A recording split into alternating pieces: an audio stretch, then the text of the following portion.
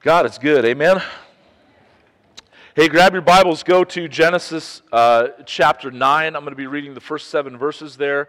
As you find your way there, let me just say that we have a couple of extra things we want to talk about today. So if you have to leave early or cut out during the last song, go ahead, you can do that. But we have a few things that we want to do afterwards today, after the last song, that I think is going to encourage your heart and is important, and I'd love for as many of you to be here as possibly can. So I'm going to try to jump right in here and get right to the point, so we have time to do that at the end. But Genesis chapter 9, I'm just going to be looking at the first 7 verses. You should have been reading 9 and 10 this past week in the Bible reading plan, but we're just going to be looking at the first 7 verses of Genesis chapter 9. It says, "And God blessed Noah and his sons and said to them, 'Be fruitful and multiply and fill the earth. The fear of you and the dread of you shall be on every beast of the earth and upon every bird of the heavens and upon everything that creeps on the ground and all the fish of the sea. Into your hand they are delivered. Every moving thing that lives shall be food for you. And as I gave you the green plants, I give you everything. But you shall not eat flesh with its life, that is, its blood. And for your lifeblood I will require a reckoning. From every beast I will require it, and from every man. For from his fellow man I will require a reckoning for the life of man. Whoever sheds the blood of man, by man shall his blood be shed. For God made man in his own image. And you, be fruitful and multiply, increase greatly on the earth, and multiply in it.'" Let me pray one more time. God, thanks for today. Thanks for your word. Open the eyes of our heart that we can see wonderful things from it. In Jesus' name, amen. God has never, ever, ever been unclear on what he intends to do, okay? He's never unclear. I'm unclear all the time on what I think I want to do and what I think is best. God is never, ever, ever unclear. This past week, the weather's getting a little bit warmer. Praise the Lord. I love all the seasons. Give me the snow, but then take away the snow and give me springtime. But the weather's kind of changing. It's kind of in between. And went out to the car one morning to take Rowan to school, and I had not warmed up the car, and it was the window was frosted over, so I got a little gift card out of my wallet because I didn't have a scraper, and I scraped the window off. You ever do that thing? And it got it did the trick. It wasn't too bad. But then we're going down the road, and so we're running late, so we got in the car, just jumped in and went. And then I started doing that whole thing, it began to fog over again. And you ever do that thing where it's and then you've got, you can't really see, and then you're doing the window wipers, but that actually makes it worse. And then there's a sun glare coming in, and then finally, the defrost, it begins to warm up, and the defrost is coming up, and then you have a little hole that you're looking through. And for some reason, it was defrosting more on Rowan's side, on the passenger side than this, so I was driving like this, to kind of see, and I was just unclear on what, there was this moment where I was just unclear. God is never like that, okay? God's never like that. And knock that over. He always sees perfectly, and that's good news because God knows exactly what he wants, and not only does he know what he wants, but he has the power to carry it out. And God has never been unclear on what he's going to bring about, and what we see here in this text this morning that I just read is that God's commitment to sticking with his plan that he had initially put into place. Now let's review real quickly because we're in Genesis chapter 9. We've been walking through these first couple chapters, but what we've seen in the first couple chapters leading up to this is that the eternal God, okay, 3 in 1, 1 in essence, 3 in persons, out of the goodness, out of the joy, out of the overflow, the abundance of grace in his heart, he creates everything. And he speaks it, and he creates it by speaking it into being. The Bible says in Romans that he speaks forth that which is not as though it were. And his word has power to create and to bring about life. And then he creates everything, and then on the 6th day he takes man, and he doesn't just speak man into existence, but it says that he forms him, and he molds him, and he creates man back in Genesis chapter 1, but also as we just read here in chapter 9, he creates man in his image.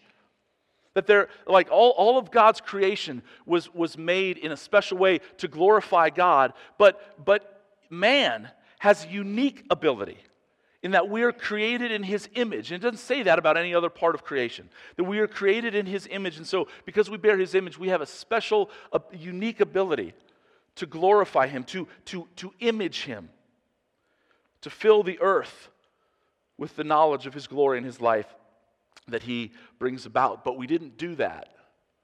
We didn't do that. Adam and Eve didn't do that. We didn't do that. And because of the greatness of the privilege that is given to us in bearing this image, also comes the greatness of our, or kind of the severity of our sin, of our wickedness, that because we've been given this great privilege to bear His image, we instead rebelled against that, and we trashed that, and we hurt that. But what I find incredible is that despite man's rebellion and God having to wipe out all of mankind, and that was a mercy that He did that. That was not mean, that was mercy.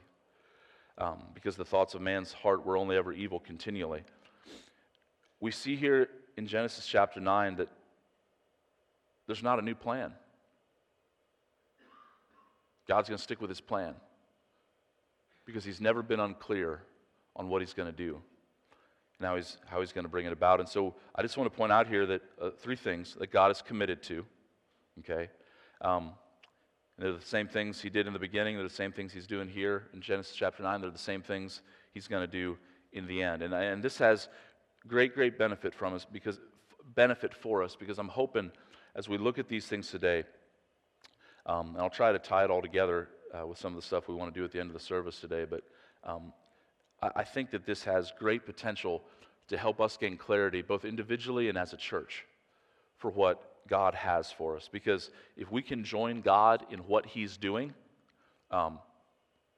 we win, right? Because God's plan cannot be stopped. First of all, here, I want you to notice that God is committed to blessing. To blessing. God is a benevolent giver. He gives. Again, He did not create the world because He was lonely. He did not create the world because He needed something from us. He created the world out of the overflow of His joy and the abundance of the grace that is in His heart. And here, now, even though mankind has been judged, rightfully so, it was a mercy that God did that. In chapter 9, verse 1, it says, "And God blessed Noah and his sons." And He says, "Be fruitful and multiply." Again, back in Genesis chapter 1, God had created man in His own image, and He blessed them. And He said, "Be fruitful and multiply." The same thing. God is committed to not only blessing us at the beginning, here in chapter 9 as we're looking, but also now. You know, the Bible says in Ephesians chapter 1, this is incredible to me, and most of us, we do not live in light of this every day of our lives. Because the Bible says that in Ephesians chapter 1, verse 3, it says, "Blessed be the God and Father of our Lord Jesus Christ, who has blessed us in Christ with every spiritual blessing in the heavenly places." Every one. There is no blessing that God withholds from those that have trusted in Christ. Nothing. You don't have to earn it, just like Adam and Eve didn't earn it at the beginning. They didn't earn the garden. They didn't earn the right to bear God's image. God gave it to them. That God blesses us abundantly, pours out His mercy and His grace. He was committed to do that in the beginning. He's committed to do it here, even after the flood, and He's committed to still doing it for us in Christ. Secondly, not only is God committed to blessing us, but God is also committed to giving us dignity. God is committed to giving us dignity. This is incredible because at the heart of our sin, I would argue, this is why our sin is mindless, doesn't make sense. That's why you can't just reason with your sin. You can't have a logical conversation with your sin. That's not going to work. Sin is madness. It is insanity. It cannot be reasoned with. And our sin causes us to actually destroy our own dignity that God has given us. God says to them here, "Be fruitful and multiply," and you'll see that in verse 1. You also see that in verse 7. Again, in this short little passage, this is kind of like an inclusio. It's they're kind of bookends. that God here gives us command at the beginning and end to be fruitful and multiply and to greatly increase on the face of the earth. But the reason he wants us to do that is because we bear his image. Look again at verse 6. Whoever sheds the blood of man, by man shall his blood be shed. For God made man in his own image. This is even post-fall now. So man was created in God's image in the beginning, but then sin comes in, and the question would be, well, man, are we still created in his image? The answer is yes. Yes. Every single person that is ever born bears the image of God. Now, it is tainted. It is distorted, but it is not destroyed. We don't bear his image in the same way we did pre-sin. Sin messed up everything. It messed up a lot. But we still bear his image. And God is committed here, even as he's starting over kind of with Noah, but still sticking with his plan, to give us dignity to bear his image. Just a little theological work here. I want to read just kind of some direct stuff from Wayne Grudem's systematic theology in regards to the image of God and kind of how this plays itself out in our lives, even post-fall. Just listen to this closely. He says, however, since man has sinned, he is certainly not as fully like God as he was before. His moral purity has been lost. His sinful character certainly does not reflect God's holiness. His intellect is corrupted by falsehood and misunderstanding. His speech no longer continually glorifies God as he was intended to at the beginning. His relationships are often governed by selfishness rather than love and so forth. And I don't think any of us would argue with any of that. He says, though man is still in the image of God, in every aspect of life, some parts of that image have been distorted or lost. We are still like God and we still represent God, but the image of God in us is distorted. We are less fully like God than we were before the entrance of that sin.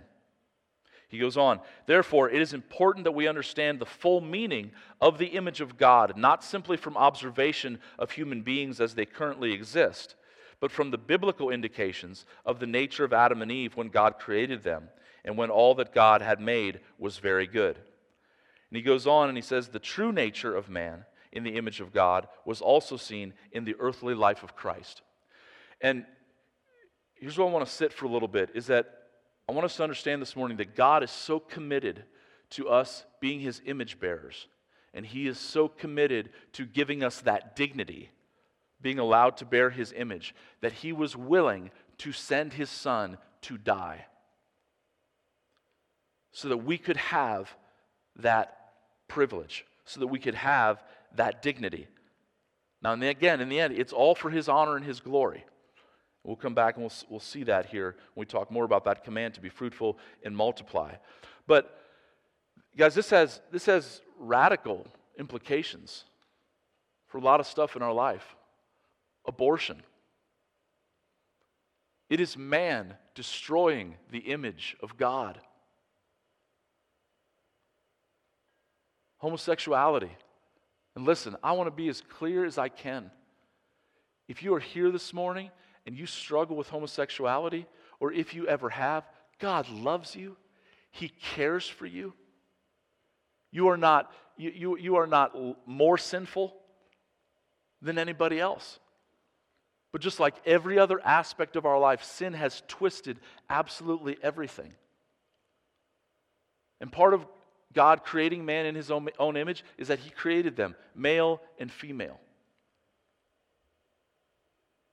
And sin, no matter how it manifests itself in any of our lives, or whatever the specifics of the sin is that we struggle with, listen, it's madness. There's no rhyme or reason. That's why God doesn't call us to just tame our sin or to try to domesticate it. He came to kill it. And he killed it by allowing himself to be killed for us. And somehow in the miracle of regeneration, the Bible says that when we simply put our faith and trust in Christ and acknowledge that he died the death that we deserve, that then 2 Corinthians 5:21 becomes true for us, that God made him who knew no sin, Jesus, to be sin for us, so that in him we might become the righteousness of God. It's called the great exchange. It is an alien imputed righteousness. It means alien outside of ourselves, imputed, it is given to us. Okay? It's nothing that we earn. And Christ takes our sin and He gives us His righteousness. And now, even though that might be true for those of you, or that is true for those of you that have trusted Christ, there's still a part of you that's broken.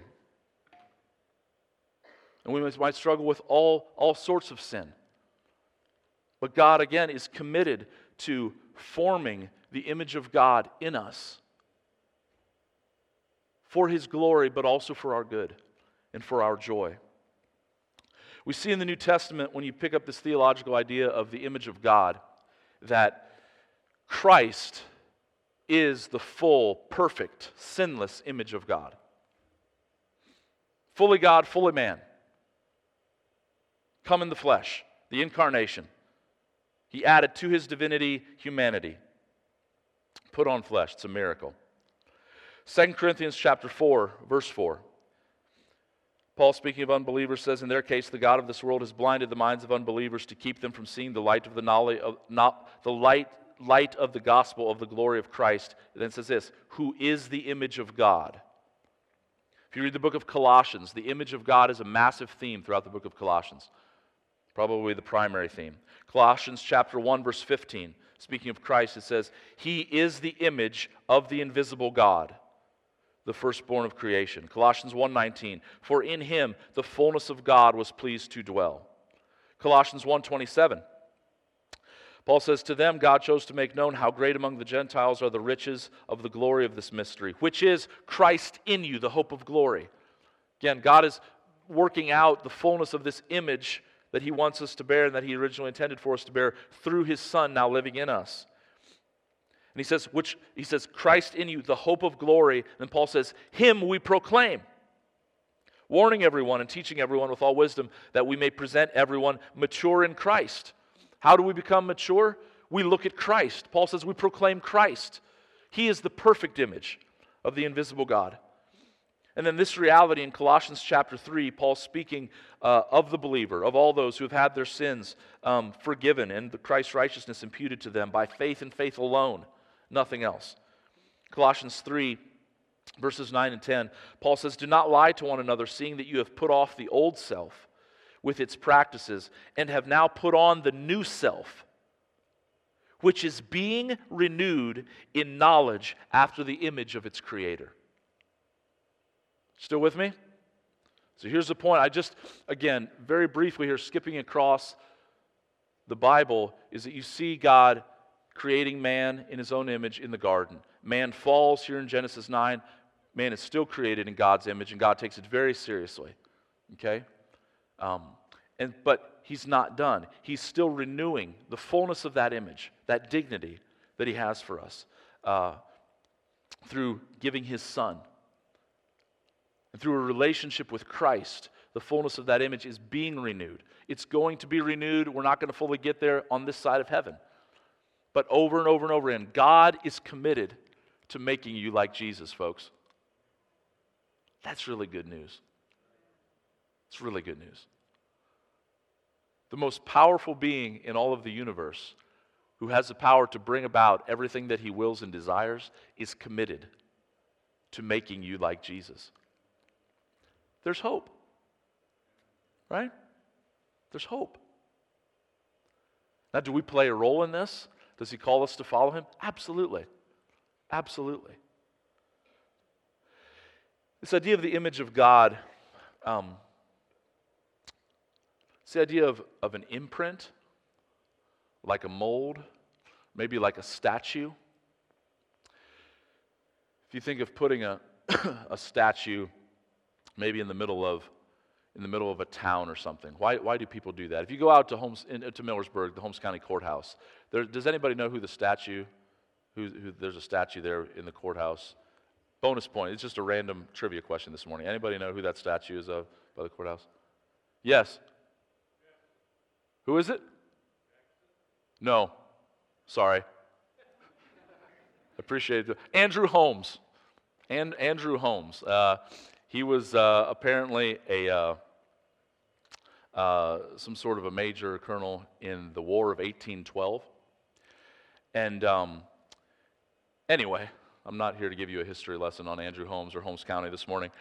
But the point is, somebody decided, or a group of people decided to put that in the middle of the town to remind people of him. And yes, kind of what he looks like, but also what he stood for, right? And what he represented. And again, I don't know the full history, some sort of courage or bravery in the midst of the War of 1812 and good leadership and whatever. We are the statues, if you will, but much more than a statue, that God has created to bear his image.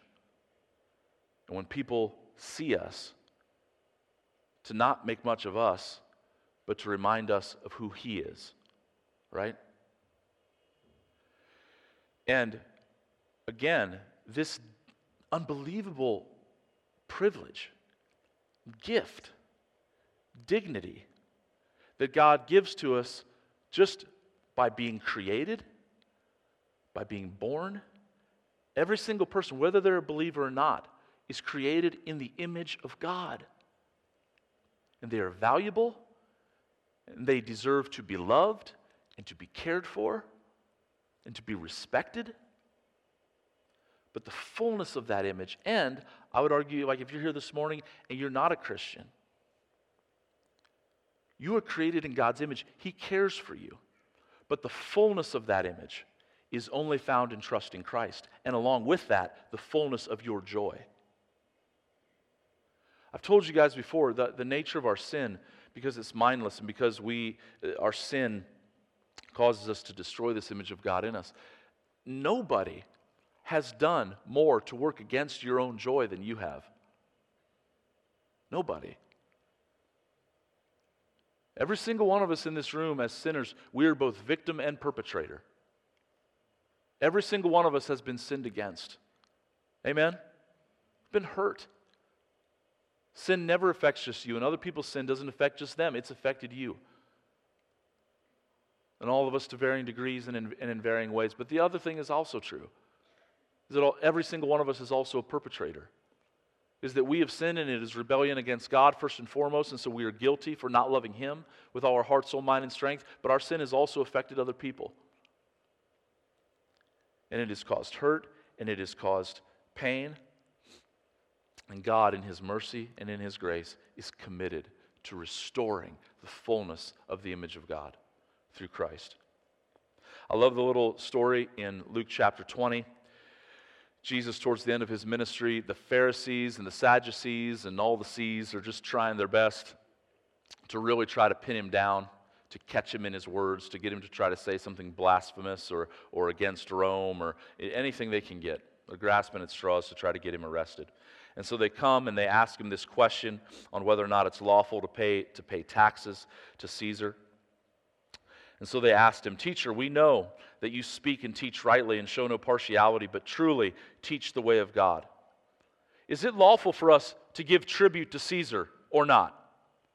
But Jesus perceived their craftiness, and he said to them, "Show me a denarius," which was a coin. And then he says this, "Whose likeness and inscription does it have?" And they said, "Caesar's." And then he gives that famous line, which I'm sure many of you have heard before. He said, "Then render to Caesar the things that are Caesar's, and render to God the things that are God's." Now don't miss this. Why did the denarius belong to Caesar? It had his image on it. But who bears God's image? Every single human being ever born. And his image is on you. And here's the implication. You belong to him.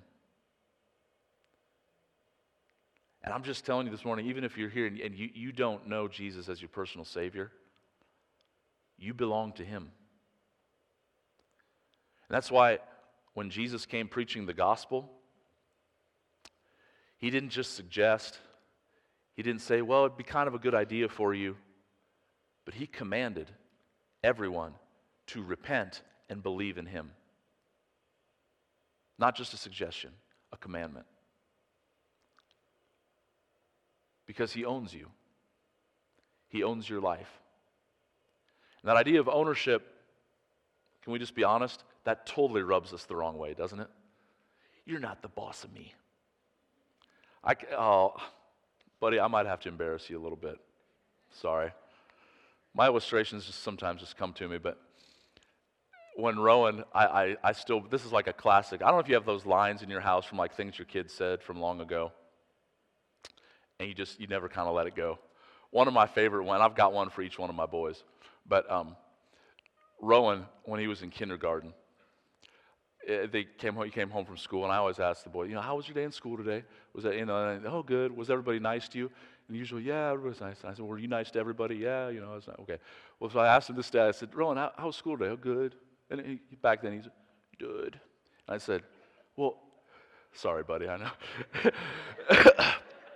Poor preacher's kids, I'm telling you. I just pray for them. But I said, was everybody nice today? And he goes, everyone except for Charlotte. I said, Charlotte, what did Charlotte do? Oh, he goes, oh, old Charlotte, she always tries to tell me what to do. And I said, well, woman trying to boss you around. I said, get her used to. But I'm just kidding. Just kidding. She always tries to tell me what to do. We don't want anybody to be the boss of us. How dare God tell us what to do? Well, here's the thing, though. In regards to other people telling us what to do, they're people. And because people don't have all power, because they don't have all authority, because they don't have everything that they'd ever need, whenever we use power, whenever people use power to try to tell people what to do, it's in order to gain power. It's in order to gain authority. It's in order to gain what we don't already have. But guys, God has all that already. He has all power.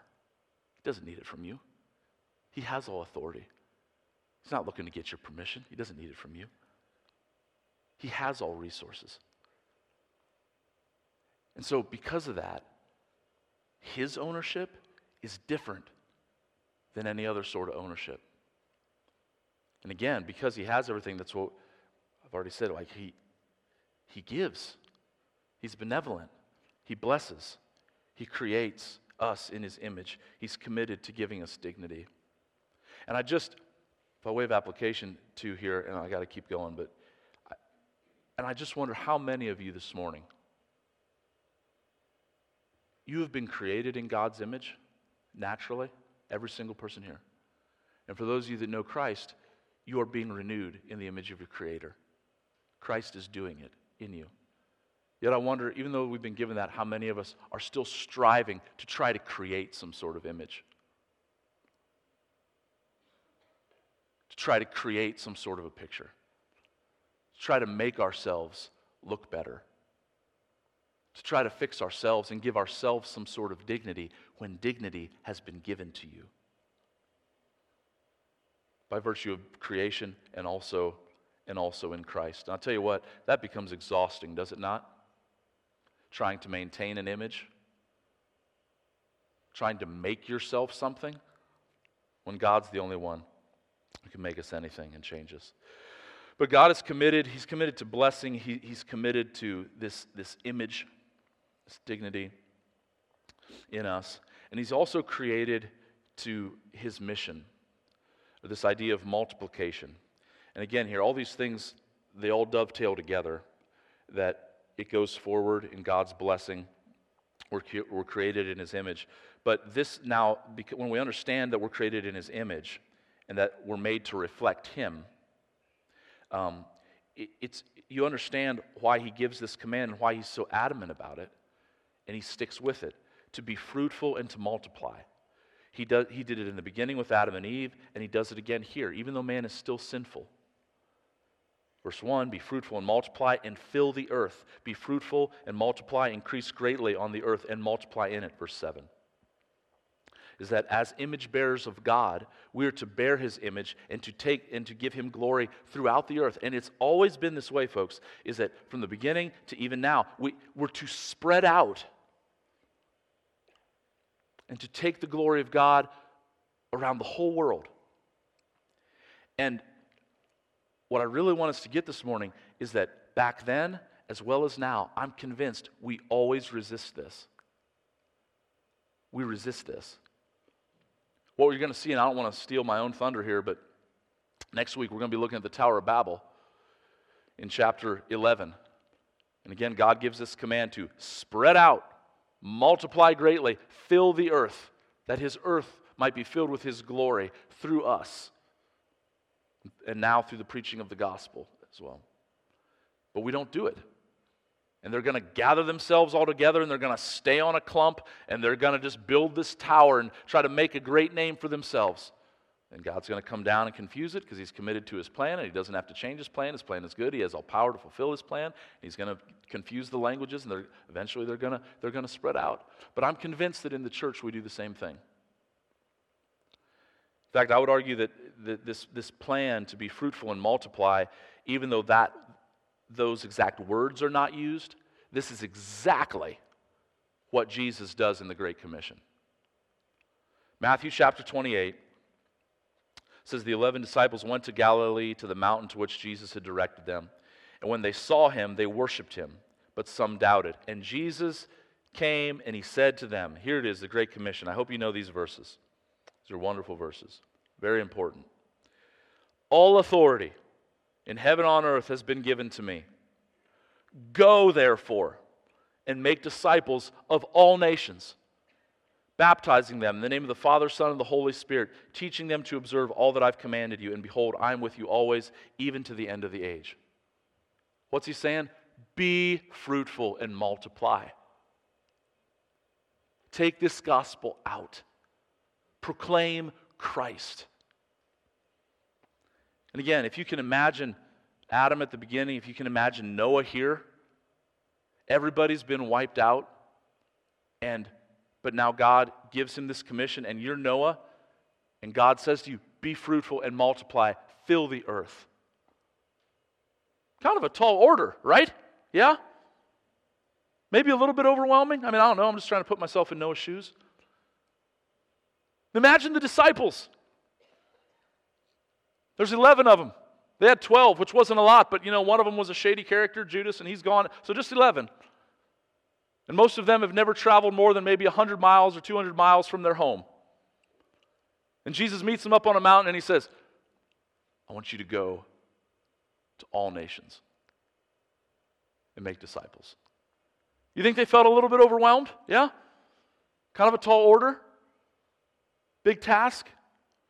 But that's why he gives them these promises. All authority is mine, and I am with you always, even to the end of the age. The command is sandwiched between these promises, that all authority belongs to him, and that he will never, ever leave us or forsake us. And what I just want to push today here, folks, as I wrap up, is that for us as a church, I'm telling you, our blessing is going to be found in obedience to this commandment. Now hear me. Remember what I'm talking about when I begin to talk about blessing and obedience. I'm not talking about earning anything or any sort of prosperity garbage or anything like that. I'm saying the fullness of our joy, the fullness of who God has created us to be, and the satisfaction and all that he has planned for us, the desires of our hearts, it is going to be found in still obeying this command is now found under the new covenant. That we be fruitful and multiply, and that we give ourselves, that we give our lives to making disciples who make disciples, and filling the earth with the knowledge of the glory of the Lord as the waters cover the sea. And I'm telling you that just like we're going to see next week that they did at the Tower of Babel, I'm convinced, even believers, we do the same thing today. You think, and I want to be careful here, but you listen to me, okay? Don't take this somewhere, not going, I'm not your Lord, Jesus is. In the end, He's the only one that can tell you what to do. But I am convinced that we are convinced that we think that the fullness of joy and living in the blessing of God means having a nice little house and a nice little retirement fund and a nice little white picket fence and a nice little family at our nice little school so we can go to our kids' nice little sporting events. And if we can just sit in that and just live the American dream and just take Jesus onto it, then everything's going to be okay and we're going to be happy.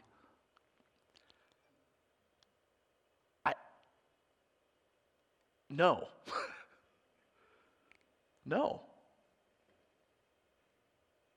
I have no authority to tell you to pick up and go to some country in the 1040 window. I have no authority to tell you that you need to sell everything that you have and go to Uganda today. But Jesus does. Amen? He does. And whether He's telling you to go to some place in Southeast Asia, whether He's telling you to go someplace across town, I'm telling you that if we are committed to obeying this commandment, that we're going to truly experience the fullness of joy that God intends. Again, this blessing here, back to verse 1, God blessed Noah and his sons and said to them, and then what does He do? It's not a blessing like other blessings. Like there are other blessings, like in Numbers chapter 6. It's just a statement about stuff that God will do. Numbers chapter 6 says, the Lord bless you and keep you. The Lord make His face shine upon you. The Lord be gracious to you. The Lord lift up His countenance upon you and give you peace. That's a blessing. But this blessing is not like that blessing. This blessing is tied to obedience. This blessing is a command. And the reason it's a blessing is because, again, if the one with all power and authority is commanding us to do it, then we will not be stopped in doing it. Right? He blesses them, and He says, be fruitful and multiply. And that's what God has for us. That's what God has for us as a church. I want to get really practical here and just share a couple of things with you. Number one, when we started Mercy Hill Church, from the beginning, we always said that we wanted to be a church planting church. We wanted to be a church not just that plants another church, but that plants another church planting church. Now that church would plant a church that plants other churches, and we want to continue to plant other churches. We're now 7 years in. That has not happened yet. But we've not lost sight of that either. We believe that kind of like this command in regards to church planting, only God can do it. But as we read the Bible, we see this is what God commands us to do. Be fruitful and multiply. God's saying you will be fruitful and multiply, but they played a role in that, right? And in the same way, we want to be intentional about making disciples who make disciples and eventually planting other churches and going forward. And just one of the practical things I just want to share with you, and I was going to do this at the end of the service, but I'm just going to go ahead and do it now, is some of you guys know this, some of you don't. It's no great secret. It's just last year would have been beginning of 2020, we had a partnership dinner for all the church partners and at the Carlisle, and we just shared a little bit about this. But this year we didn't do that because of COVID and the get-togethers and all that stuff. But anyway, we have a pastoral or ministry internship here at Mercy Hill. And last year we had two guys that did it, Matt and Jonas, and you guys heard them preach a couple times throughout the year. And this year we have 5 guys that are participating in it. And you guys can come on up right now along with your wives. And let's go down front here. Instead, I'll come down. If you guys want to come up.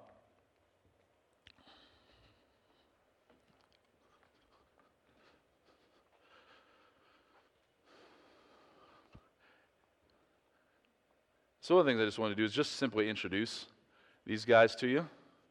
We've got Matt and Leanna. Say hi. Hi there. I'm so good at these introductions. I'm the best at these. We've got Matt and Jill. Say hi. Joe and Tanya. Hello. Jonas and Erica. And Brad and Jen. Frykowski. I say Frykowski because they're not a Miller or Yoder, but we still love them. But these 5 men are participating in the internship. What that practically looks like is just Fridays. I get to spend my whole day with them on Fridays.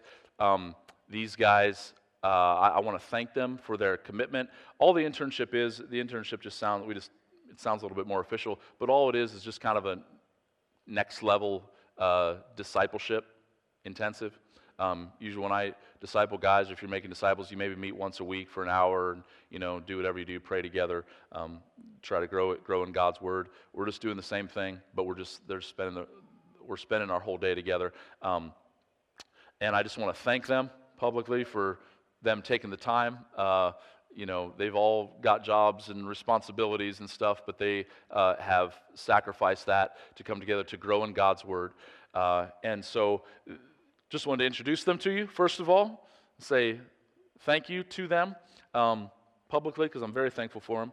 These guys are all just beginning to sense a greater call of God in their life to serve Him in some sort of next step way, and whatever that is. We don't know fully what that is yet. The other thing is that we believe in order for disciples to be made, you've got to train, you've got to equip, but you also have to give very real opportunity, okay? And so these guys, throughout the course of this next year, are going to be given very real opportunity to preach and to teach here on Sunday mornings, as well as many other things. There's much more to ministry than just preaching on a Sunday morning, okay? I want to be abundantly clear about that as I can. But that is one of the ways. And so one of the primary things we do on Fridays is just work on studying the Word, understanding the Word, interpreting the Word, and how to preach the Word. And so we're going to give these guys real opportunity to do that, which ties in with another announcement that I want to make. And I hope I can tie this all together here at the end because I'm really excited about this. I see the Lord's hand and the Spirit moving in all of these things. But the second announcement that I want to make is, and this will be upcoming in May, June, and July, I'm going to be taking a sabbatical from the church. Now, what that primarily looks like is that I'm just not going to be preaching for those 3 months. During those 3 months, these guys, along with Matt Rao, we've got a lot of Matts, Matt Miller, Matt Beachy, Matt Rao, along with Brad and Joe and Jonas and everybody else. They're going to be preaching those Sundays. Let me talk about this a little bit. Why am I taking a sabbatical? Couple reasons, okay? Number one, I just need a little bit of a break. About a year ago, not quite a year ago, it was probably back in June, so 9 months ago, I asked Conrad and Matt if they would be okay with me taking a sabbatical sometime this year. This is our 7th year in. It's just been good. Like, I've had no greater joy than to be a part of what God's been doing here at Mercy Hill. But over the last year, I've noticed, and I'm just being totally transparent with you, okay, is I've just noticed my emotions just aren't good sometimes.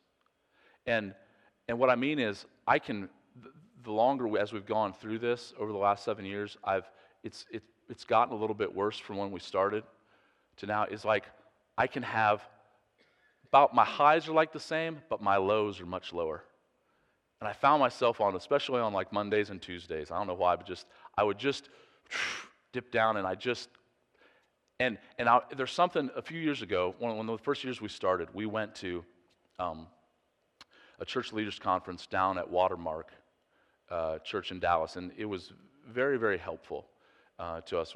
But you go to a conference sometime, or if you ever have done a workshop or anything, and you're drinking from a fire hose, but there might be just like one thing that you remember, take away. And the one thing that I remember from that conference that I took away was they were talking to pastors, and they were talking about just the propensity for burnout in ministry. And the one thing that this guy said was, he said, here's the thing though, as we talk about, come to mama, that's right. But the one thing that one of the guys who was speaking said is, he said, the thing we have to remember is burnout is a real thing, but you never get burned out from making too much of Jesus. You get burned out from making too much of yourself. And yes and amen. Now, I say that because, am I burned out? No, I don't think so. But I never, ever, ever want this church to be about me. I honestly don't. I'll be honest with you. I'm a sinner like everybody else. And one of the things that I've thought about is as I found myself kind of dipping lower at times throughout the week, and it's very, very regular. One of the things that could be very true is maybe I do think it's about me. And so I just need a break from me to remind myself that my identity is not in being a pastor. It's not in being a preacher. It's not in being anything other than God's son. And I want to thank you guys. I want to thank these guys. I want to thank the elders, because this is a tremendous grace and privilege to me that I'm able to do this. I don't earn this. I don't deserve this. It's total grace, total mercy. But so while I'm on sabbatical, though, we are going to still be coming to church, and stuff, because this is our church. This is my family's church, and I'm looking forward to hearing these guys preach and minister to you. So number one, I need a break. I need to be reminded that it's not about me. Number two, I think it's after 7 years, it's just a good place for the church to be reminded that it's not about me.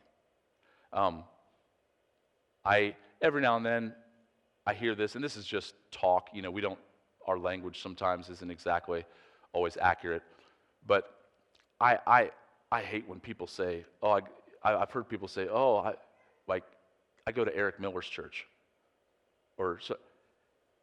It's not my church, okay? And I don't, nothing's ever, nobody means anything necessarily bad by that, but I think it's a good check for us, for those of you that call Mercy Hill home. I think it's a good time and a good season to be reminded that the church is far more than just me. It's not me. I'm just trying to play a role in it. The third reason for the sabbatical, and again, I'm just trying to be as honest as I can, is the third reason for the sabbatical is I need to take time and just date my wife.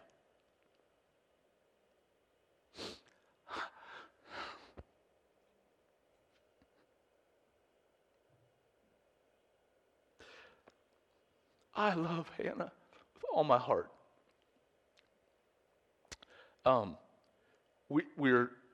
Listen, I'm not the best at this, okay? I didn't plan this. I'm just talking here from the heart. I don't want you to, our marriage is, we're okay, we're fine. She loves me, I love her. But, over the last 7 years, and hear me, neither one of us is any sort of martyr at all. Everybody sacrifices. Everybody's trying to follow Jesus as best they can. But Hannah has sacrificed a lot as I've been busy with other stuff. And in the end, that's my responsibility. And I just need some time just to be with her and just spend time with her. And she has done so much and has put up with so much. And I'm really, really thankful for her. And sweetie, I want to let you know that I'm thankful for you. So those are the three reasons. Does that make sense? I need a break. I think you guys need a break from me. And I need to have some extra special time just to date my wife. And just to spend time with her and my boys and the family as well.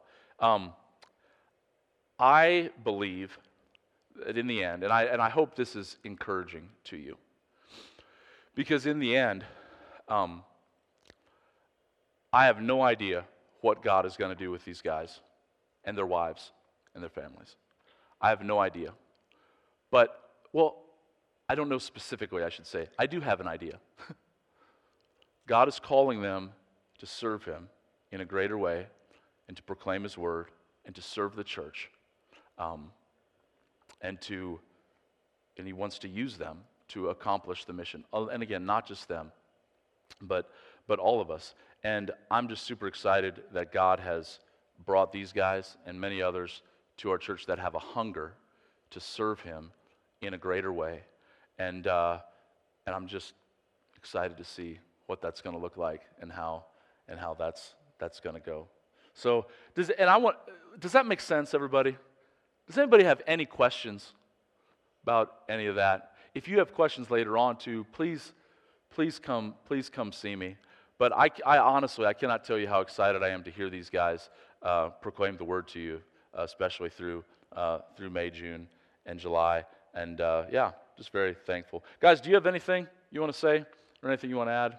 If not, that's okay. Good? Okay.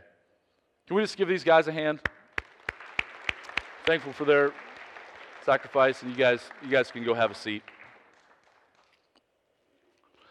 One other thing we want to do here this morning, again, I think it's timely just in talking about multiplication and going, is that Jen Jump is going to be able to go on a little short-term, she called it a ninja missions trip this next year. Let me go get you a mic real quick, Jen. She's going to share a little bit about where she's going to be heading this week. Anybody, if you know Jen, Josh and Jen personally, I just want to call whoever to come up quick, and just going to gather around her and just pray for her.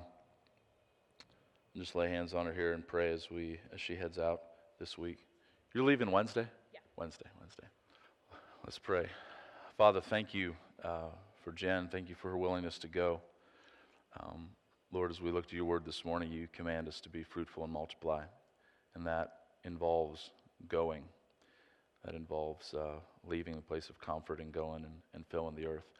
And Lord, we pray that you would just pave the way this week as she goes. Pray that you would greatly encourage her heart. Pray that you would provide everything that she needs. Pray that you'd provide everything that Josh and the kids need, Lord, in every way. You're faithful, God. Lord, we do pray that you would just absolutely litter this trip with divine appointments and with open doors for the gospel. And we pray that you would just direct her to those people of peace that you talked about when you sent out the 12 and the 72. And Lord, we just pray that in the end that you would establish your church there, that you would create pathways to make disciples who would make disciples, and the gospel would take root in a powerful way. We thank you, Lord, for the privilege again of serving you. Thank you that Jen is created in your image, not just physically, but also in Christ, to bear your image to others that may not know you. And again, we just commit her to your hands, and we as a church just send her out for your honor and glory. In Jesus' name, amen.